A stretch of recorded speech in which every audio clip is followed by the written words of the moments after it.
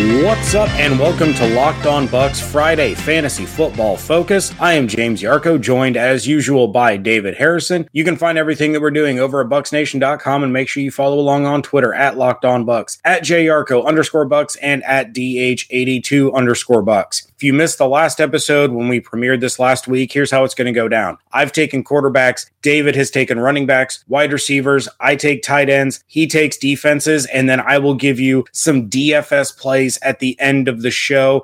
We are going to give you a start, a sit, and a sleeper at each position. It's going to be a quick show, just a little bit of fantasy advice heading into the weekend, and as we're heading into the fantasy football playoff stretch here at the end of the regular season. So I'm going to go ahead and jump in now, and we're going to start with the quarterback position. My start for this week, Matt Ryan against the Dallas Cowboys. Matt Ryan has at least 30 points this season in 4 of his 5 games at home. Dallas's defense has not been all that great. They did play well against the Philadelphia Eagles, but I like that matchup for Matt Ryan.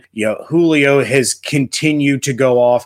Calvin Ridley, Tevin Coleman, and Ito out of the backfield. I really like Matt Ryan up against the Dallas Cowboys. My sit for this week is a guy that I warned everybody to avoid last week as well, and I am really down on Matthew Stafford from the Detroit Lions. He's going up against the Carolina Panthers, who were embarrassed by Ben Roethlisberger on Thursday Night Football the week before, but they're back at home now, and Matt Stafford has less than 20 fantasy points in 5 straight games. That offense didn't look like it had a clue what it was doing. They shipped Golden Tate out. Now you have questions about Marvin Jones' health. That leaves Kenny Golladay, Kerryon Johnson. It's a mess in Detroit. Avoid Matthew Stafford at all costs. And finally, my sleeper, and a lot of you are not going to like this, Eli Manning at home against the Buccaneers. He's coming off of a 3-touchdown performance against San Francisco on the road, and Tampa Bay has allowed 20 or more fantasy points to the quarterback position in all but 2 games this season. Week 2 against Nick Foles, and this past week against Alex Smith.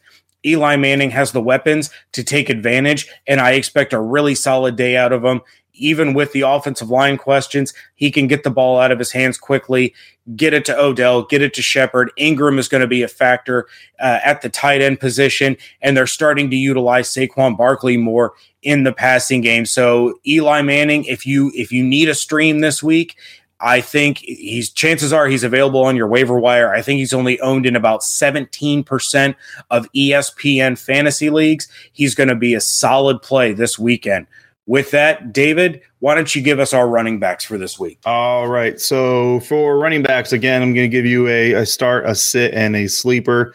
And my starter this week is going to be Alex Collins from the Baltimore Ravens. I think Alex Collins is going to be in line to have a potentially big week this week for you if you need someone to step up for your fantasy team. Right now, the Bengals are giving up 26.3 points per game on average to opposing running backs. In week 2, when the Ravens and Bengals last faced off, Collins got 90 all-purpose yards. He didn't get a touchdown, which obviously would have helped boost his numbers, but 90 all-purpose yards. Obviously, he's going to have an opportunity to score when he's picking up that kind of yardage.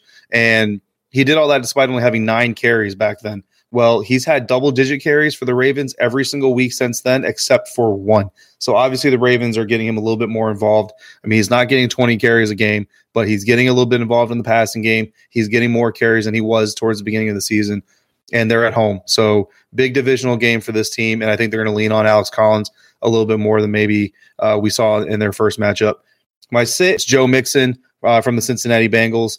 Look, he scored 9 points against the Ravens in week 2 in Cincinnati. Now he's on the road. Again, it's a big matchup, and playing on the road on big matchups is always a little bit harder to do. And couple that with the fact that he showed up today on the injury report with a knee injury that he suffered during practice.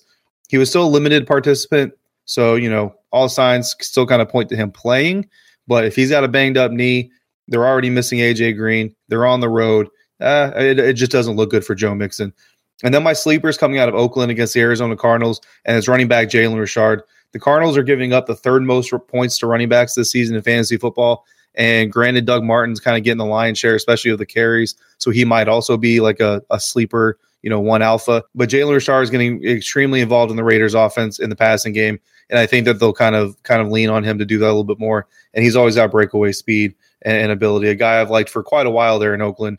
But it kind of looks like they're finally trying to figure out how to use them. So for the wide receivers, going straight into that group, kind of like your quarterback group there. Buccaneers fans aren't going to like this, so hopefully we've got some Bucs fans that don't mind a little bit of honesty. But Sterling Shepard is my start this week. The Tampa Bay Buccaneers are giving up the second most fantasy points to wide receivers so far, and Sterling Shepard is coming into this game having had two other very impressive performances against NFC South teams. One against New Orleans Saints where he had 77 yards and a touch, and one against Atlanta where he had 5 catches for 167 yards. What those three teams, the Buccaneers, the Saints, and the Falcons, have in common, other than being in the NFC South, is they're all in the top 5 this season and giving up fantasy points to wide receivers. So Sterling Shepard knows how to take advantage of defenses that like to give up points to receivers. I don't see any reason why it won't be different this week, as the Buccaneers defense is obviously going to have their hands full there with Odell Beckham Jr. and Saquon Barkley. My sit of this week, and before everybody freaks out, is mostly a daily. Well, no, not mostly. It is a daily fantasy kind of piece of advice. My one trip into DFS this week, as James will give you the real stuff later. It's Antonio Brown. Listen, the Jaguars are giving up the fewest points per game to wide receivers. The Jags are going to look to bottle them up. They're going to try to force the Steelers to look elsewhere. They're not going to want to let AB be the person who beats them. And I just think that the cost he's going to carry in daily fantasy, you're not going to want to spend that kind of money for the potential production you're going to get out of him there against the Jaguars this week. So again, that's a DFS only. Obviously, if you've got him in season, if you've got him in a year-long, fantasy league like I do, you're obviously going to roll with him. Sleeper for this week is going to be Amari Cooper. Since joining the Dallas Cowboys, he's actually done pretty well for himself. I know that there's still not a lot of buzz around him, and there's probably still a lot of speculation around him. The Cowboys themselves are kind of underperforming and underwhelming. So looking at the surface, you may not see Amari Cooper as a guy who can give you some points, but he's done pretty well. The Cowboys are definitely trying to get him involved, and I think that they're going to continue that trend. And the Falcons, the team they're facing this week, we already talked about them, right? Top 5 in the league and giving up fantasy points to wide receivers. So this looks like a good week to go ahead and roll out Amari Cooper if you've got him or if you can somehow go pick him up. All right. Well, that brings us to the tight end position. And my start of the week, he comes with a little bit of an asterisk next to his name, and it's O.J. Howard. O.J. Howard is an absolute mismatch for anybody in the Giants secondary, in their linebacking core. He can dominate the game against the Giants, but that asterisk is if Todd Monken is calling plays, and we're not going to know who is calling plays if they even announce it. Dirk Cutter had come out and said that they'll decide who's going to call plays once they have the game plan fully installed Thursday night. So whether they make an announcement or not, we don't know. But if Todd Monken is the play caller, I absolutely love O.J. Howard this weekend against the New York Giants. My sit for this week is Kyle Rudolph. Look, I'm a huge Kyle Rudolph fan. He actually went to high school near where I live, and I followed his career just out of support of the local kid, but he has not been Kirk Cousins' guy. He has not had the impact with Kirk Cousins at quarterback as he has the past couple seasons with the Minnesota Vikings. His targets in the last 4 games, and we all know a lot of fantasy is predicated on opportunity. He's not getting the opportunity. His targets the last 4 games, 4, 1, 4, 2. A lot of people are hanging on to him, hoping for that breakout game, and it's just not going to come. Kyle Rudolph, if he's on your team, bench him. If you can get somebody else off the waiver wire, I highly recommend that you do so.